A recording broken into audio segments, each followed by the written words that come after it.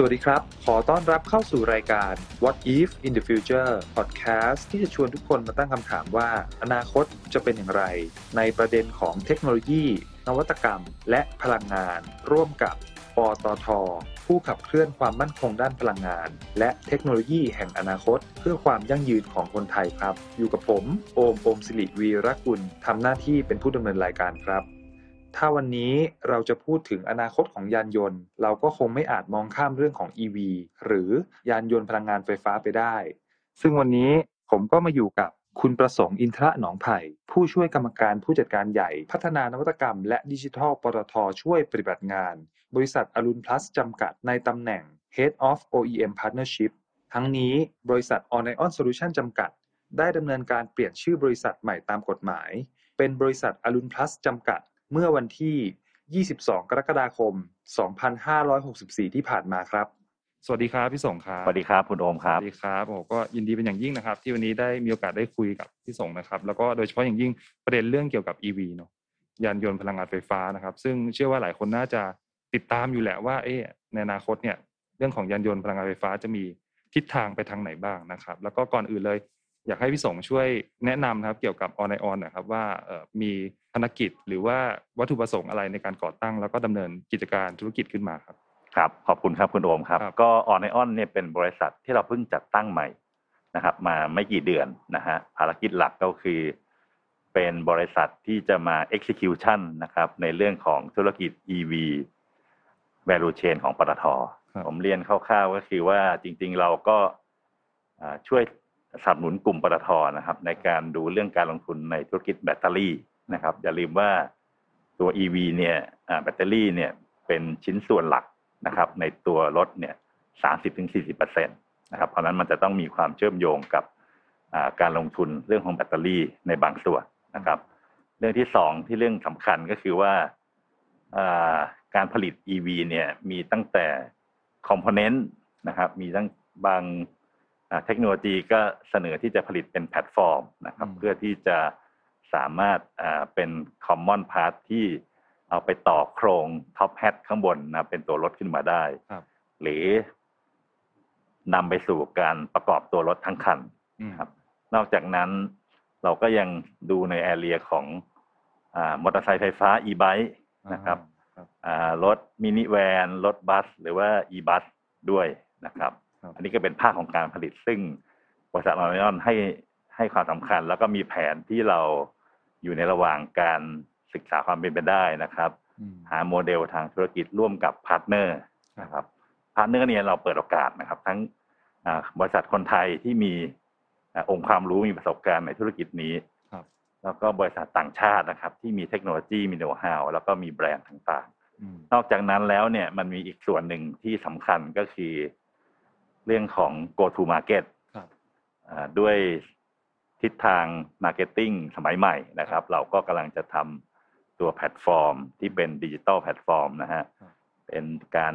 รวบรวมความต้องการของลูกค้าทั้งหมดที่เราสามารถตอบสนองได้ผ่านแอปพลิเคชันของเรานะครับก็อยู่ในแผนที่กำลังจะลอนช์ออกมาในเร็ววันนะครับคนไทยเนี่ยยังไม่ค่อยรู้จัก EV ครับบางคนอยากจะทดลองใช้นะครับทดลองขับทดลองดูว่าชาร์จไฟมันจะเป็นยังไงเอาไปใช้งานแล้วมีดีมีเสียต่างจากรถ ICE ยังไงอันนี้มาใช้บริการแพลตฟอร์มของเราได้นะครับตอนที่ช่วงตั้งต้นในช่วงต้นน้ำเนี่ยนอกเหนือจากเรามีการสำรวจเรื่องของตลาดแล้วอะไรเงี้ยครับและอินไซต์ของความต้องการของผู้บริโภคที่อยากจะใช้รถยนต์ไฟฟ้าอะไรเงี้ยรวมถึงนโยบายอะไรต่างๆอะไรเงี้ยเราเห็นโอกาสมากน้อยแค่ไหนกับเทรนด์ในการที่เราลงทุนตรงนี้บ้างโอ้มากเลยครับเนื่องจากอย่างที่ผมเรียนในตอนแรกว่าเราศึกษาเรื่องของธุรกิจ New S Curve เรื่องของ EV มานานพอสมควรนะครับจริงๆจะต้องบอกว่าปีนี้เป็นปีที่ภาครัฐเนี่ยมีนโยบายในการสนับสนุนเรื่อง EV อย่างชัดเจนและเป็นรูปธรรมนะครับก็ขอเรียนว่าพูดไปถึง Ecosystem ของ EV เนี่ยตัวอย่างในหลายๆประเทศเนี่ยมันเกิดขึ้นเพราะภาครัฐให้การสนับสนุนอย่างจริงจังซึ่งหนึ่งในพิลล่าที่สำคัญก็คือเราจะต้องเปลี่ยนการใช้รถที่เป็นเครื่องยนต์มาใช้เป็นรถพลังงานสะอาดก็คือ Zero Emission นะครับอยากให้พี่สงยกตัวอย่างเรื่องของกรณีศึกษานะ case study ของประเทศที่มีการสนับสนุนการใช้ EV หรือยานยนต์พลังงานไฟฟ้าอะไรเงี้ยว่ามันเกิดการเปลี่ยนแปลงอะไรมากน้อยแค่ไหนนอกเหนือจากเรื่องของสิ่งแวดล้อมที่ดีขึ้นแล้วครับผมค่อนข้างชื่นชมนโยบายของประเทศจีนนะครับก็เขาเริ่มจากวิกฤตก็คือปัญหาทางด้านสิ่งแวดล้อมนะครับใครเคยไปเมืองจีนก็คงจะเห็นว่าท้องฟ้าเนี่ยมันจะสีออกเหลืองๆนะฮะจริงๆก็จะมาจากสองสาเหตุใหญ่ๆของเมืองจีนก็คือการผลิตไฟฟ้ายังใช้ถ่านหินเยอะในช่วงแรกครับซึ่งวันนี้เขาพยายามจะเปลี่ยนจากถ่านหินมาใช้ก๊าซธรรมชาติหรือว่า renewable energy มากยิ่งขึ้นอันที่สองก็คือเขาเปลี่ยนเขาส่งเสริมนะครับให้มีการใช้รถ EV แทนรถที่ใช้เครื่องยนต์ ICE มากยิ่งขึ้นนะครับทีนี้จีนเองเนี่ยไม่ได้ส่งเสริมเฉพาะภาคการใช้งานจีนเนี่ยสนับสนุนภาคการผลิตนะครับภาคของผู้ประกอบการนะครับจนวันนี้เนี่ยจีนก้าวมาเป็นผู้นำผมเรียกได้ว่าเป็นผู้นำในการผลิตรถยนต์ EV รายใหญ่ของโลกนะครับมีแบรนด์ที่เป็นแบรนด์ทั้งสามารถผลิตรถยนต์ ICE แล้วก็รถยนต์ EV รวมถึงแบรนด์ใหม่ๆมีบริษัทจีนที่เป็นสตาร์ทอัพนะครับออกแบบพัฒนาสร้างนวัตกรรมสร้างแบรนด์ของตัวเองขึ้นมาได้นะครับอันนี้เป็นเรื่องที่ต้องมองว่าเป็นแบบอย่างที่ดีซึ่งเราเองก็แอบคิดว่าทำไงเราจะพัฒนานะครับอุตสาหกรรม EV ของประเทศไทยเนี่ยเดินตามรอยของจีนนะครับซึ่งก็ตรงใจกับที่ผมได้เรียนไปตอนต้นว่ารัฐบาลเองก็มองเป้าหมายเป็นอาเซียนฮับนะครับเราไม่ได้ผลิตเพื่อใช้ในประเทศเราผลิตเพื่อให้ได้ economy of scale แล้วก็สามารถส่งออกได้ด้วยเมื่อกี้มีประเด็นหนึ่งที่น่าสนใจนึงครับผมเลยอยากถามพี่สงต่อว่าอย่างจีนเนี่ยเขามีการสนับสนุนฝั่งผู้ประกอบการหรือภาคการผลิตอะไรต่างๆอะไรเงี้ยถ้ามองย้อนกลับมาในบ้านเราอะไรเงี้ยเฟสแรกนะครับของออนไอออนในการวางแผนไว้ว่าเรื่องของสถานีในการจ่ายไฟฟ้าเนี่ยควรจะเริ่มต้นอยู่แค่บริเวณไหนก่อนนะเราจะวางแผนแค่กระจายในตัวเมืองก่อนหรือปริมณฑลหรือว่าตามหัวเมืองใหญ่ๆไปเลยครับต้องบอกว่าในมุมของออนไอออนเองก็รับผิดชอบในการลงทุนธุรกิจการให้บริการชาร์จจิ้งสเตชันนอกสถานีบริการน้ำมันนะครับคือถ้าในสถานีบริการน้ำมันเนี่ยทาง PTOR เนี่ยก็มีแผนในการขยายนะครับจำนวนชาร์จจิ้งสเตชันเยอะพอสมควรนะครับเพราะว่าอยู่ในตำแหน่งที่เป็นทราฟฟิกของรถนะครับที่เติมได้สะดวกนะครับแต่ว่าออนไอออนเองก็พยายามจะมองหาพื้นที่ที่เป็นcommercial area ต่างๆนะครับเช่นศูนย์ประชุมห้างสรรพสินค้าหรือว่าคอนโดหมู่บ้านต่างๆนะครับซึ่งอันนี้ก็มองมีแผนที่จะขยับขยายตามปริมาณการใช้รถยนต์ EV ที่จะเพิ่มขึ้นในอนาคตนะครับแต่ว่าเราก็คงต้องลงทุนเป็นลักษณะของลงทุนเพื่อสร้างความมั่นใจให้กับคนที่จะหันมาใช้รถไฟฟ้าในอนาคตครับอย่างที่เรียนคุณโอมไปตอนแรกว่าออนไอออนเองเนี่ยดูแลทั้ง value chain ตั้งแต่การผลิตรถนะครับการให้บริการลูกค้าการเตรียมสถานีบริการไฟฟ้าให้รวมถึงอนาคตเราจะมีแอปในการใช้งานนะครับให้คนที่ใช้รถ EV มีความสะดวกสบายในการเติมไฟฟ้าครับทีนี้ถามในมุมมองของคนรักรถคนชอบรถสนใจนะฮะว่าจริงๆสมมุติว่าถ้าเราใช้ยานยนต์หรือรถยนต์พลังงานไฟฟ้าแล้วเนี่ยแล้วเรื่องค่า maintenance อะไรต่างๆมากมายที่ปกติว่าเราต้องมีการเสียค่าใช้จ่ายอย่างเช่นปกติทุกวันนี้ผมขับรถแล้วเป็นระบบเดิมใช้น้ำมันปกติอะไรเงี้ย10,000 โลต้องเข้าศูนย์ทีนึงไปเปลี่ยนถ่ายน้ำมันน้ำมันเครื่องอะไรฮะแล้วถ้าเป็น EV มันมีจุดดีหรือข้อเด่นอะไรจากใช่ครับจริงๆ EV เนี่ยเขา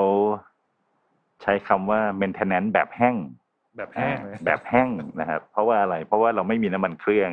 เราไม่ต้องเปลี่ยนถ่ายน้ำมันเครื่องที่เป็นเครื่องยนต์ถูกไหมเราไม่มีตัวหม้อไอ้น้ำนะครับเราไม่มีระบบเกียร์ที่บางครั้งเมื่อวิ่งไปนานๆต้องไปเปลี่ยนน้ำมันเกียร์นะเพราะฉะนั้นการซ่อมบำรุงรถ EV เนี่ยเขาเรียกว่าซ่อมบำรุงแบบแห้งนะฮะอันที่สองเนี่ยเรามีข้อมูลจากบริษัทรถนะครับที่มีจำหน่ายในเมืองไทยเนี่ยเขาสามารถรับประมาณการค่าบำรุงรักษานะครับ EV เนี่ยที่เป็นรถเก๋งขนาดกลางเนี่ย100,000 กิโลเมตรซึ่งก็อาจจะประมาณสัก 3 ปีนะฮะส่วนใหญ่คนก็ใช้รถมาสัก 30,000 กิโลเมตรต่อปี 100,000 กิโลเนี่ยคุณโอมทายสิฮะใช้ค่าใช้จ่ายประมาณเท่าไหร่โอ้โหถ้าโลกปกติของเราก็10 ครั้งจ่ายทีนึงใช่ไหมฮะแบบหมื่นโลจ่ายทีนึงอันนี้อาจจะสักครึ่งได้ไหมฮะโอ้อันนี้ต่ำกว่าเยอะเลยครับมีตัวเลขที่ประมาณการออกมาว่า 100,000 กิโลเนี่ยค่าบำรุงรักษาอยู่ที่ประมาณ 8,000 บาทนะฮะน่าสนใจไหมฮะโอ้โหน่าสนใจครับพี่เพราะฉะนั้นก็จะทำให้ค่าบำรุงรักษาของตัว EV ต่ำมากก็ภาพรวมก็ถือว่าประหยัดไปได้เยอะมากๆเลยใช่ครับแล้วก็คนที่ใช้รถในกลุ่มที่ขับเยอะๆนะครับ High Mileage นะครับอาจจะกลุ่มผู้ขับรถในเชิงการให้บริการในเชิงพาณิชย์ต่างๆเนี่ยก็จะเป็นกลุ่มที่มีความน่าสนใจที่จะต้องเปลี่ยนมาใช้รถ EV มากขึ้นนะครับเพราะว่า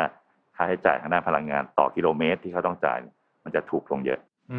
ครับเมื่อกี้พี่สงเล่าไปแล้วโหมันมีแต่มุมข้อดีนะฮะอยากชวนพี่สงแลกเปลี่ยนในมุมของเรื่องของข้อแบบความเสี่ยงหรือว่าสิ่งที่เราละเลยไม่ได้ว่ามันก็มีจุดที่มันสุ่มเสี่ยงอยู่เหมือนกันนะอย่างเช่นหลายคนฟังแล้วอาจจะตั้งคำถามเรื่องของ